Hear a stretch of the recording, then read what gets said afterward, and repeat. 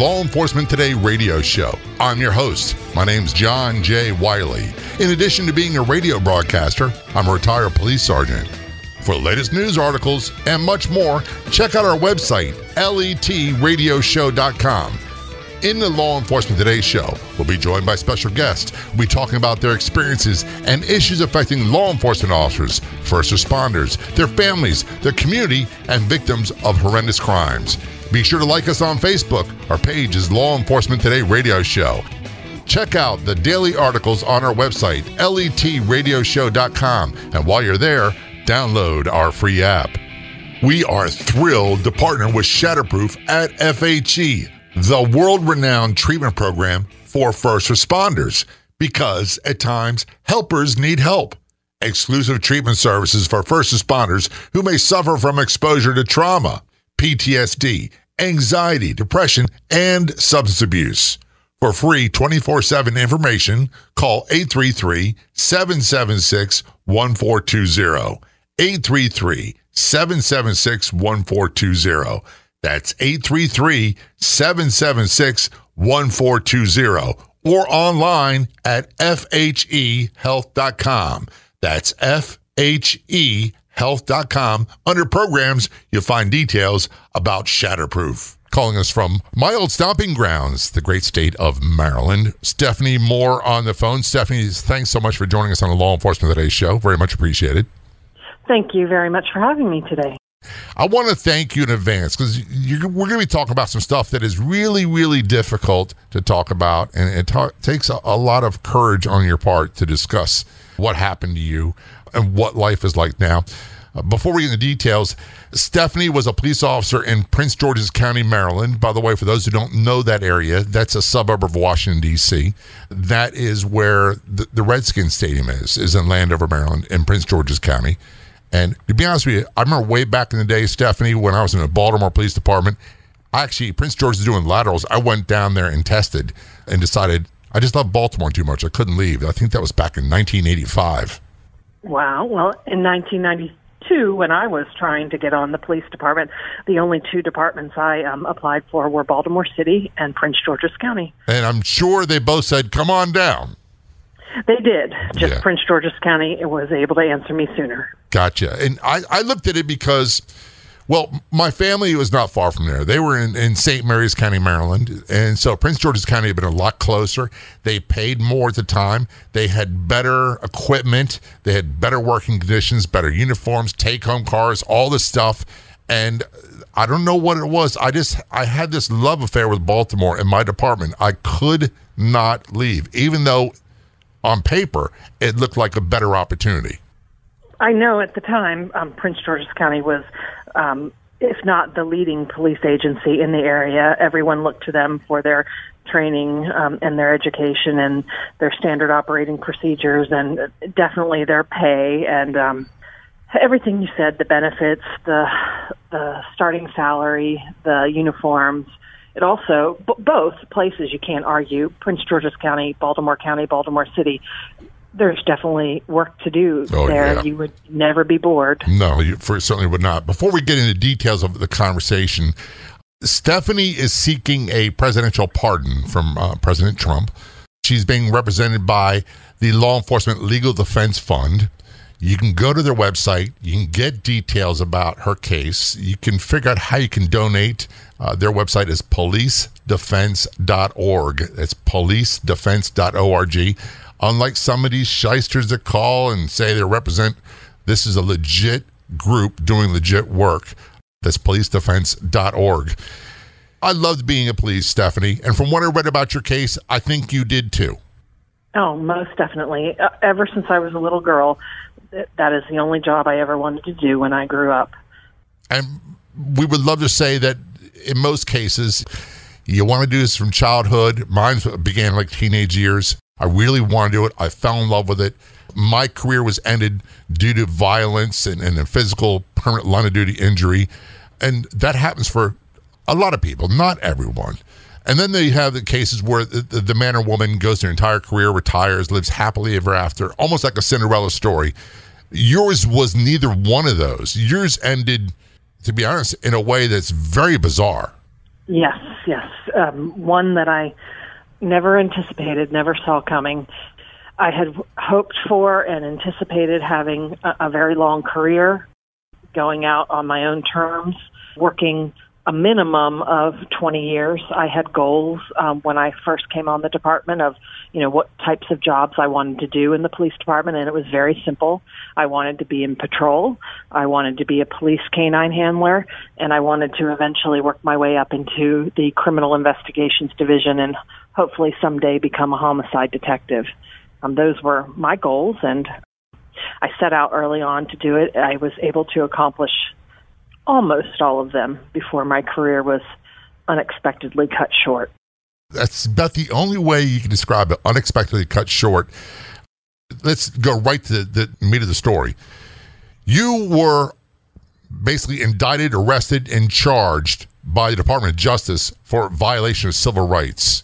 And you went through 2 trials. The first one was basically a hung jury in your favor, and they decided to retry you again. This is many years after the so-called incident, correct? Correct. It was, the incident occurred September 21st, 1995, when I was a young police canine handler riding with my training officer. And the arrest happened. It was a by-the-book arrest. There were no issues, no questions, no concerns about the arrest. And 5 years later, one day before the statute of limitations was to expire, I, along with my training officer and the arresting officer, were indicted for federal civil rights violations stemming from our actions taken during that arrest. We were indicted September 20th, 2000, 5 years after the incident occurred. Did you see this coming? Did you have any idea? Was there complaints by the suspects involved?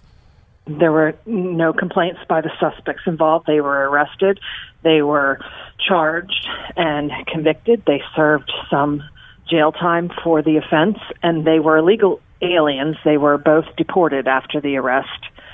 There was never any concerns with my supervisor or my training officer or my chain of command the night of the arrest, because the arrest involved use of force. I wrote the required documents, the commander's logs, and the reports that are required to document an arrest of that nature. They went up the chain of command. They were reviewed. They were processed. They were checked. There were never any issues. The arrest was done in accordance with my training and my education. It was a standard procedure at that time if you were presented with this type of force during a breaking and entering in progress in the middle of the night, that you could respond with the level of force I responded with. Utilizing my canine was an appropriate response back in 1995. We'll go into the details of this more, but the basic was there was a call for a burglary in progress. You got called to back up a smaller agency. You went there. You had your canine dog. You had a training officer with you. There were 2 suspects involved.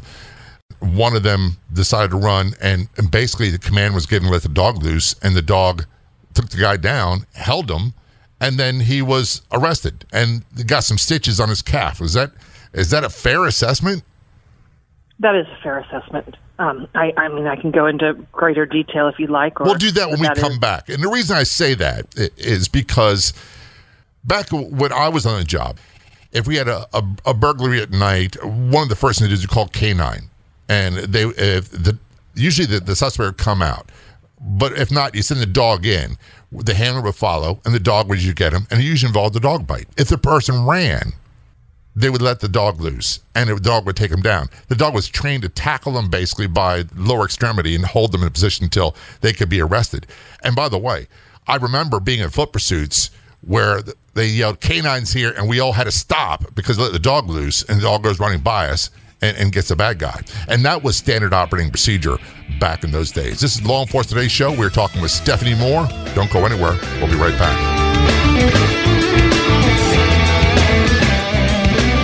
This would have been our 25th anniversary. If he'd said something, we would have gotten help. But now I feel responsible for missing the signs. I don't think the guilt will ever fully go away. Daddy let me wear his helmet so I could pretend to be like him fighting fires. I wish he was here. I want him back. Every year, more first responders die from suicide than in the line of duty. Do you feel like giving up? Because of PTSD or other symptoms, call FHE Health at 833-776-1420 to learn about our specialized treatment program for first responders. Evidence-based therapies for trauma, depression, and other issues. Innovative neurotechnologies that relieve symptoms and speed brain recovery. Peer support groups with others who understand what it's like. FHE Health can help you show up for the people who depend on you as a happier, healthier version of you. Because life is so much better with you around. Call FHE Help now at 833-776-1420. Online at FHEHealth.com.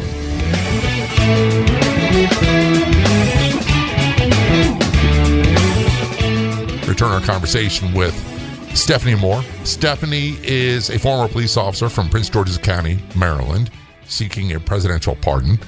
She was convicted of violation of civil rights. Before we end the break, Stephanie, we're talking about the incident. It was a call, burglary in progress, 2 guys, illegal immigrants, illegal aliens, whatever term people want to use. I don't get hung up in that. So you arrive with your training officer and your canine dog. Take us through what happened then. So the incident happened September 21st, 1995. And to give your listeners a little background, the Tacoma Park Police Department, for the past several weeks prior to September 21st, had been experiencing a rash of nighttime B&Es to commercial buildings through the roof. So much so that the Tacoma Park Police Department set up a burglary surveillance detail to watch businesses in the middle of the night. And lo and behold, on September 21st, the burglary surveillance detail watched 2 men jump a fence, climb up onto the roof of the building, and make motions as if they were breaking into the roof of the building to get into the building. Tacoma Park Police Department... And I'm sorry, what time was that? After midnight. Okay.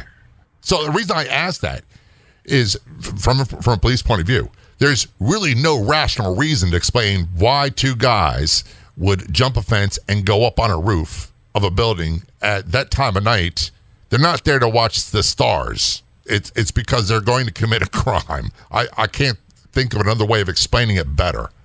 Correct. It wasn't appropriate activity or behavior for that area and that time of night. So Tacoma Park Police, being a small police agency, they didn't have enough officers to surround the building and set up a perimeter. Prince George's County Police Department offers mutual aid to Tacoma Park Police Department, and they requested our assistance.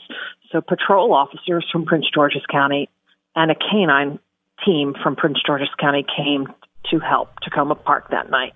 I just happened to be the canine officer that night.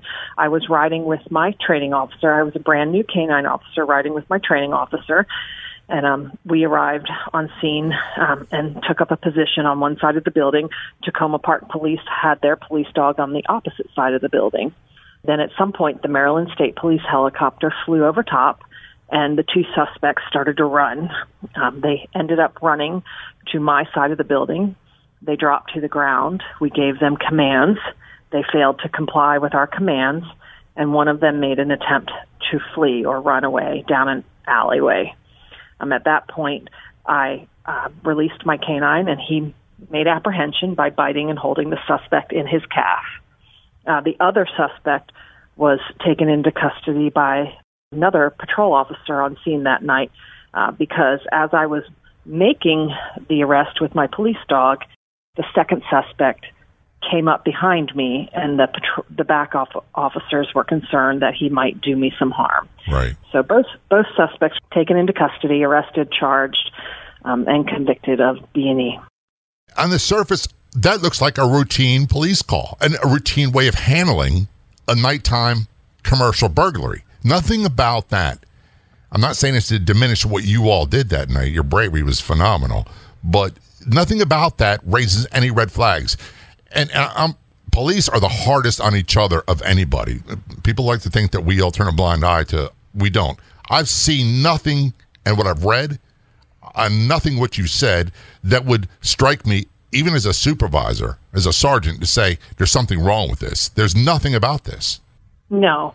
And even that night in the moment, my training officer, I couldn't make decisions on the scene that night without the approval of my training officer.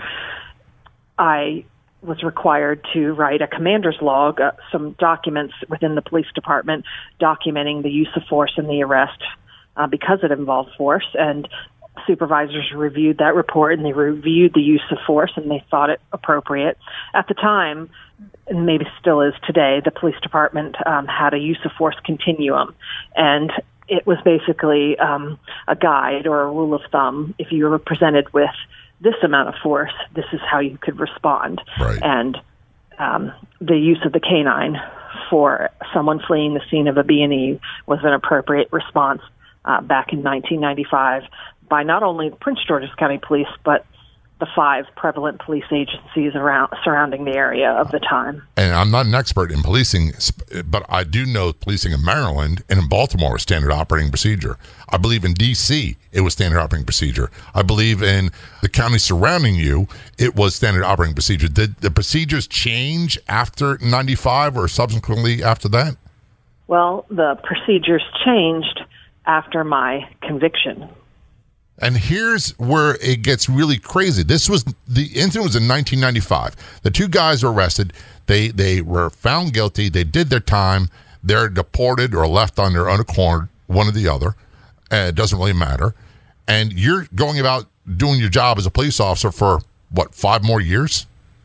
Correct, 5 more years. And then what happened? So I was continuing working in the job I loved. I had been promoted from police officer first class to corporal. I was working my second dog by then. I also had received the good fortune to be able to be not only a patrol dog handler, but also a bomb dog handler. I became the first bomb dog team in Prince George's County history. But 5 years later, one day before the statute of limitations was to expire, myself, my training officer, and the arresting officer from that night were indicted on federal civil rights violations stemming from that arrest on September 21st, 1995. Who made the complaint? It wasn't one of the guys who's arrested. So who initiated all of this? Or if you can't say, that's fine. Just say something in general. But was it someone that was involved in the arrest, or was it just the DOJ took it upon themselves to do it? Well, the suspects never complained. All I can say is that we were indicted because the Department of Justice had been investigating the Tacoma Park Police Department and a particular Tacoma Park sergeant for issues that were not related to my incident. This is where it becomes very confusing and very tricky and very political. We're all over social media. Be sure to like and follow our Facebook page, Law Enforcement Today Radio Show. We're on Twitter. Follow us at LET Radio Show Podcast. And on Instagram, look for LET Radio Show Podcast. If you've missed past episodes of the Law Enforcement Today Radio Show, never fear. You can listen to them online as a podcast. Just go to our website, letradioshow.com, where you'll find all the podcast episodes and much more. That's letradioshow.com. We are talking with Stephanie Moore. Stephanie was a police officer in Prince George's County, Maryland. A brief overview for those just tuning in now. Was a canine handler and wound up having to release her dog on a fleeing burglar. That the dog wound up apprehending him, is arrested, no big deal, and the DOJ took it upon themselves to indict her and 2 other officers for violations of civil rights. She was tried twice, convicted, and sentenced to 10 years. This is Law Enforcement Today Show. We're going to take a short break. We'll be right back.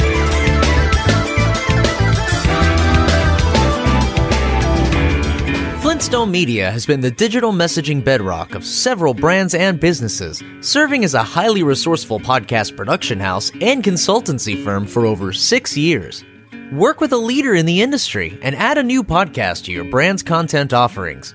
From show development and setup through recording and distribution, Jemmy will lend her experience launching dozens of podcasts and producing over 1,000 episodes, making creating your show a simple and easy turnkey process for you. Visit flintstonemedia.com for podcast samples. That's flintstonemedia.com. One of the most frequent questions we see is, where can I find great podcasts? Do you have any suggestions? Yes, we do. So we decided to start our own podcast network on Law Enforcement Today. That's right. You can find top podcasts about law enforcement on our website and our free app. Go to letradioshow.com, click the Be Heard tab, and there you'll find the LET Podcast Network. We'll be adding more podcasts from first responders and more. Again, to find the Law Enforcement Today Podcast Network, go to letradioshow.com and click on the Be Heard in our menu, or download our free app today at letradioshow.com.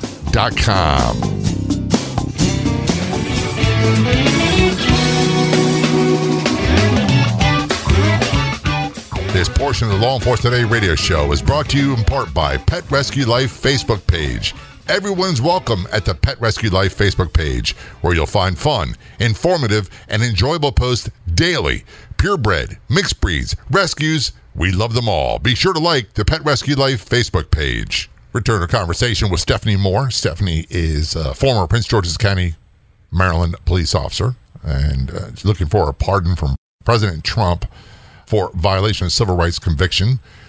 We're going to talk more about the trial and the charges and everything else. But I got to say this, Stephanie, I'm getting very upset listening to what you were put through and what you and your family had to endure.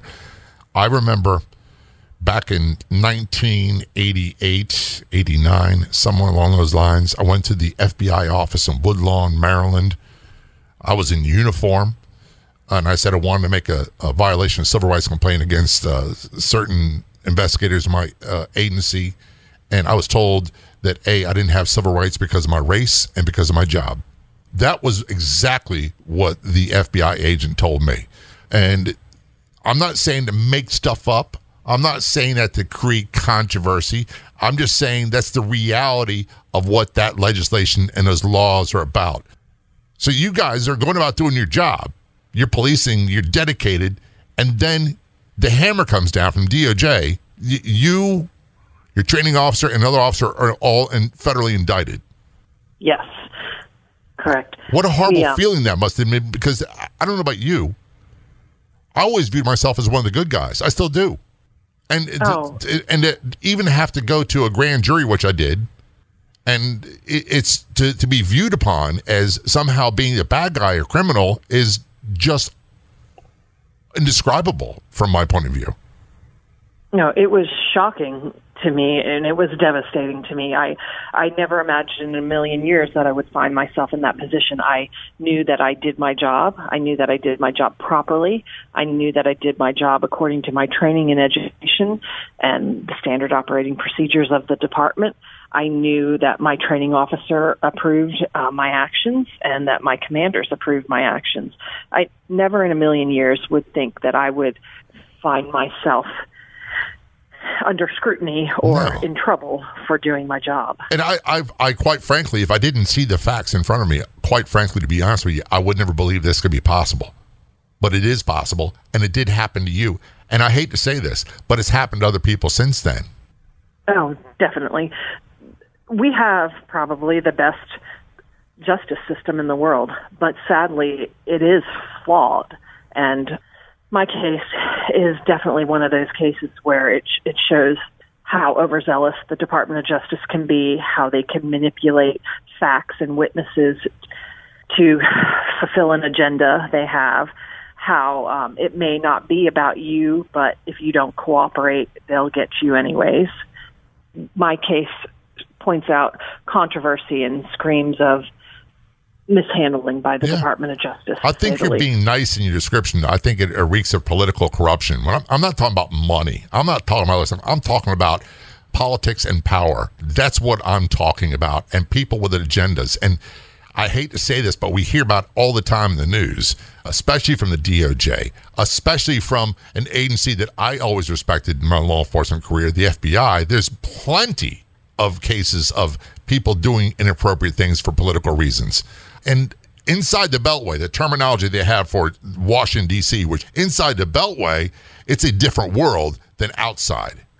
Oh, it definitely is. Definitely is. The case didn't arise because of my actions. It arose because there was an investigation into the police department as a whole. There was an investigation into Tacoma Park as a whole, and there was an investigation into a Tacoma Park supervisor who was in trouble for his own civil rights violations, who happened to be on the scene of the apprehension the night of September 21st. Now, that makes sense why you appeared on their radar, but why they went after you, I just don't get it. So you were indicted. That means federal trial. The first trial, it was basically a hung jury, correct?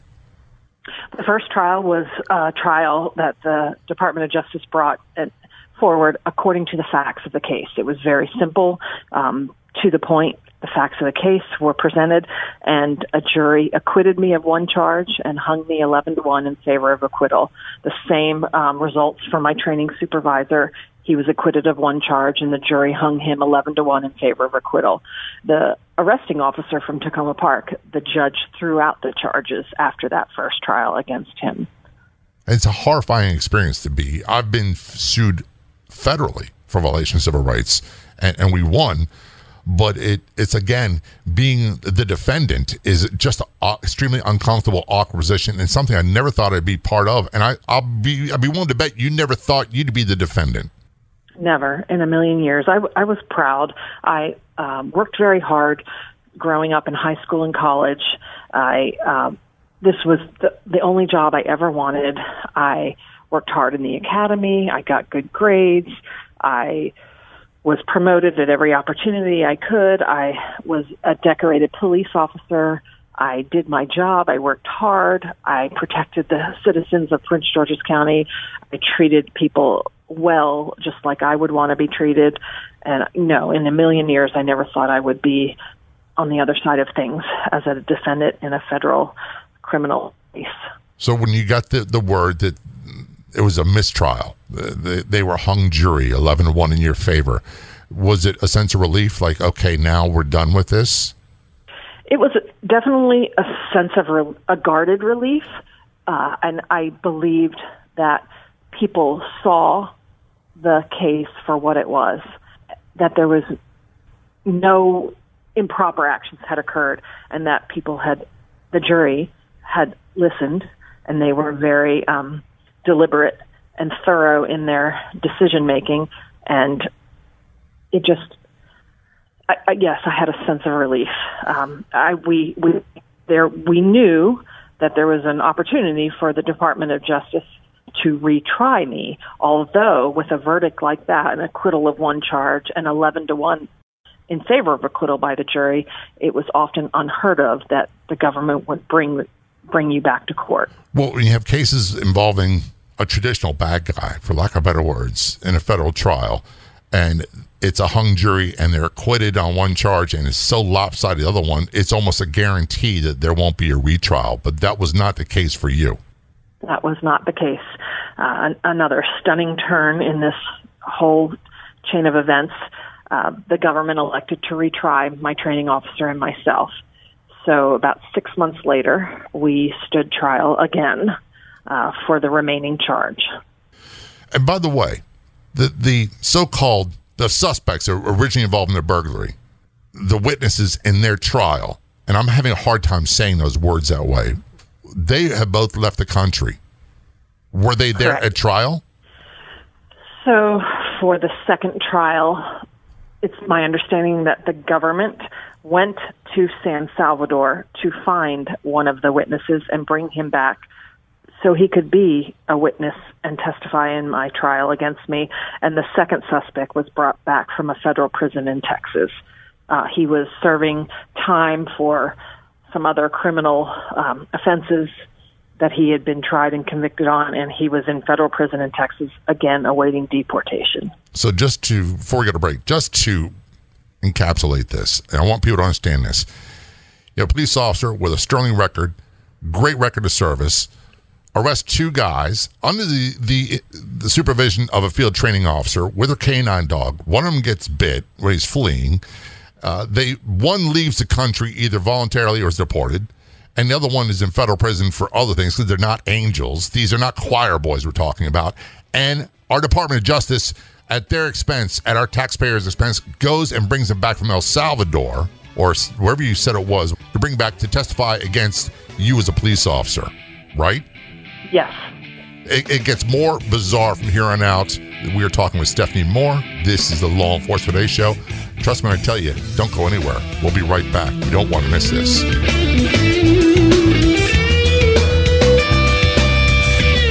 There's only one official Facebook page. What you do a search on Facebook for Law Enforcement Today Radio Show.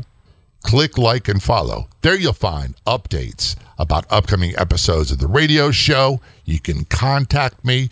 We also find unique, one-of-a-kind editorials and news articles. That is our Facebook page, Law Enforcement Today Radio Show. Be sure to click like and follow. We'll see you there. Miss an episode of Law Enforcement Today? You don't have to anymore, because now you can listen to it on Podopolo, the free new app that makes listening anytime, anywhere so easy. Catch up on shows you've missed and chat with John J. Wiley right there too. Download for free on the Apple or Google Play stores. That's Podopolo. And John J. Wiley wants to hear from you inside Podopolo.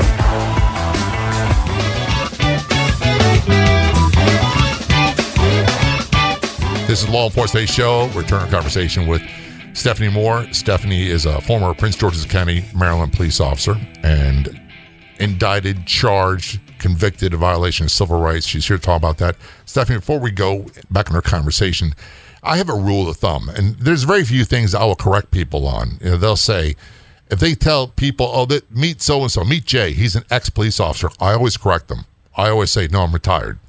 And we have, in my book, we have retired, we have former, that means people that left for whatever reason in good standing, and ex, that usually means people who quit or are arrested or are fired. In your case, I'm using the terminology former because you don't strike me as the X type, and nothing about what you did is worthy of that kind of label. If I thought it was, I'd be the first one to say it. I'd be arguing and saying, no, you're an X. You're not. You're former. And I think what happened to you is just absolutely horrible. I appreciate it. I like former better than I get it. Yeah, I hate that term, X. Most people don't know that I get a pension from the police department now. Oh, good. I'm not retired. I had to resign. I was allowed to resign following my conviction, but I do get a pension from them. Well, I'm glad to hear that.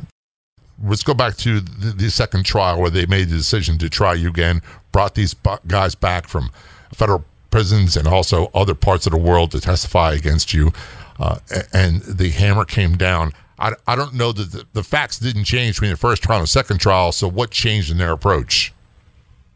Oh, the second trial, the government did not try the case according to the facts. It was just a political and a smear campaign. They were able, the rules of evidence in the federal system are a bit different than they are in the state and local systems, but they were able to use my other uses of force on the police department against me as prior bad acts.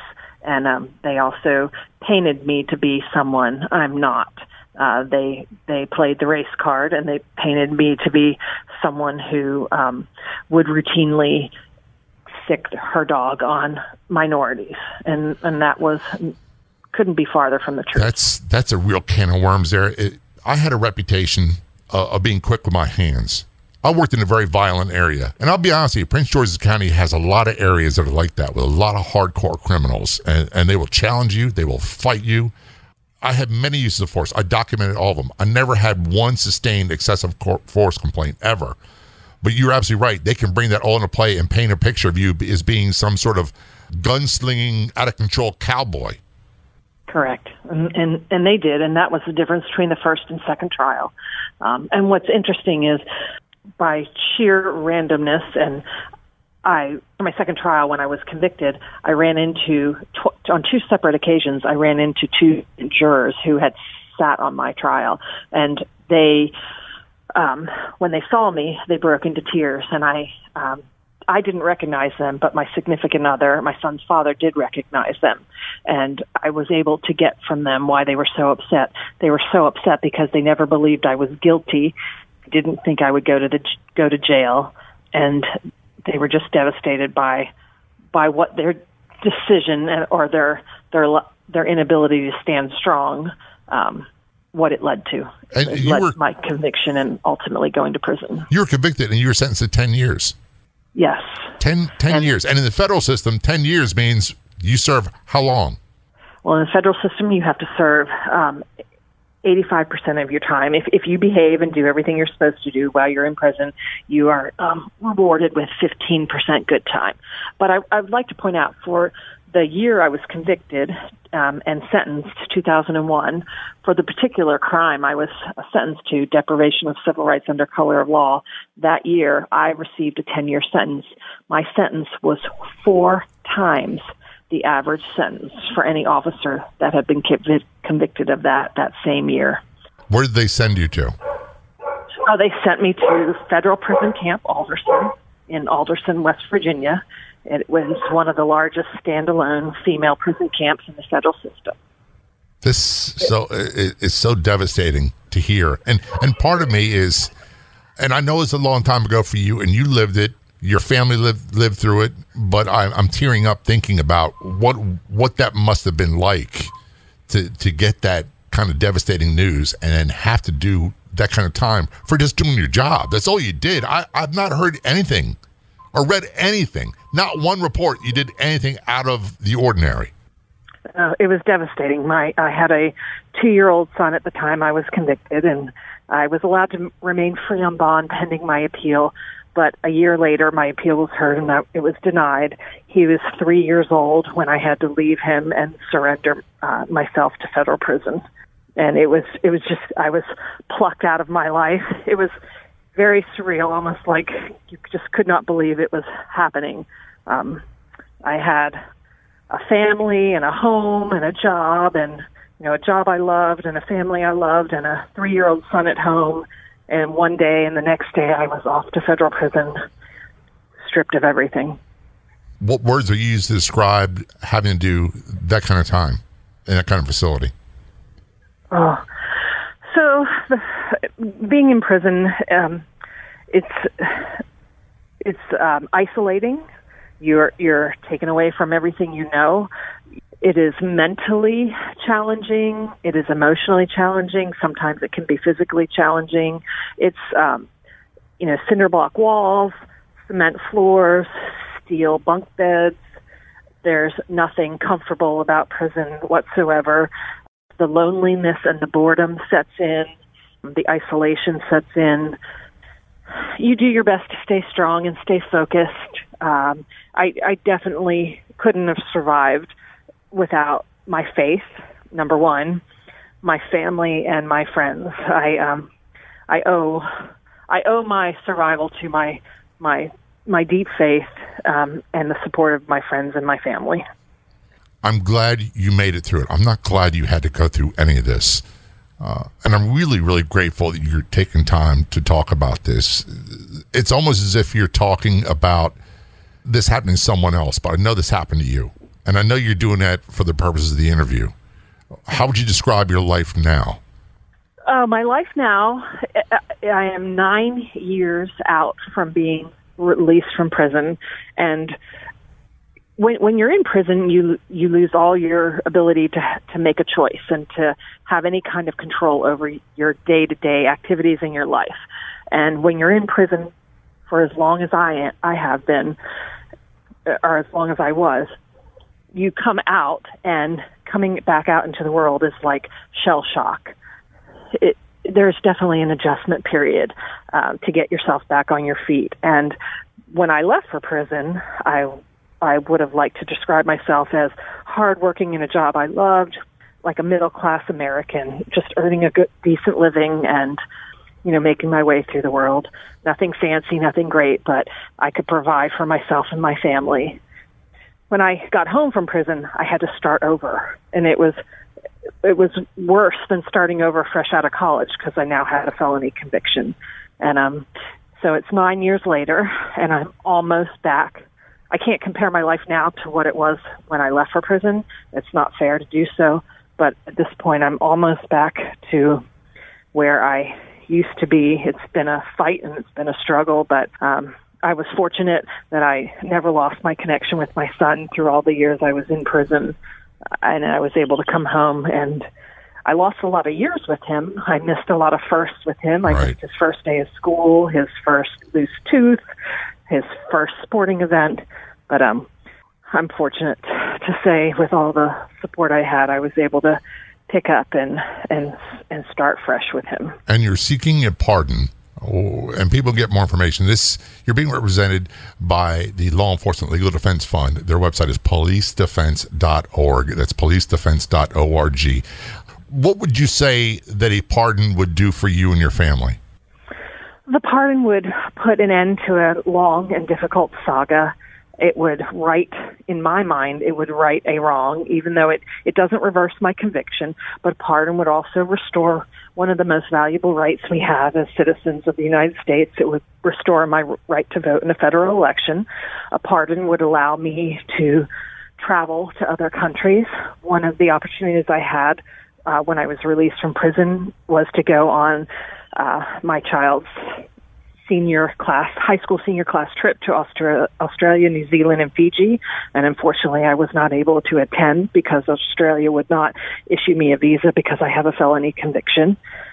Wow. And also, I have missed out on professional opportunities, jobs, and promotions and advancements because of my felony conviction. So a pardon would definitely improve my position professionally. Stephanie, I wish you nothing but the best. Please keep in touch. Let us know what happens with the progress on the pardon. This is the Law Enforcement Today Show. Thanks so much for being a guest. Thank you so much for having me. I'd like to thank our guests so much for coming on the Law Enforcement Today radio show. The Law Enforcement Today radio show is a nationally syndicated radio show broadcast on numerous stations once a week and growing. If you enjoyed the podcast version of the show, please do me a big favor. Tell a friend. I'll be back in just a couple days with a brand new episode of the Law Enforcement Today radio show and podcast. Until then, this is John J. Wiley. See ya.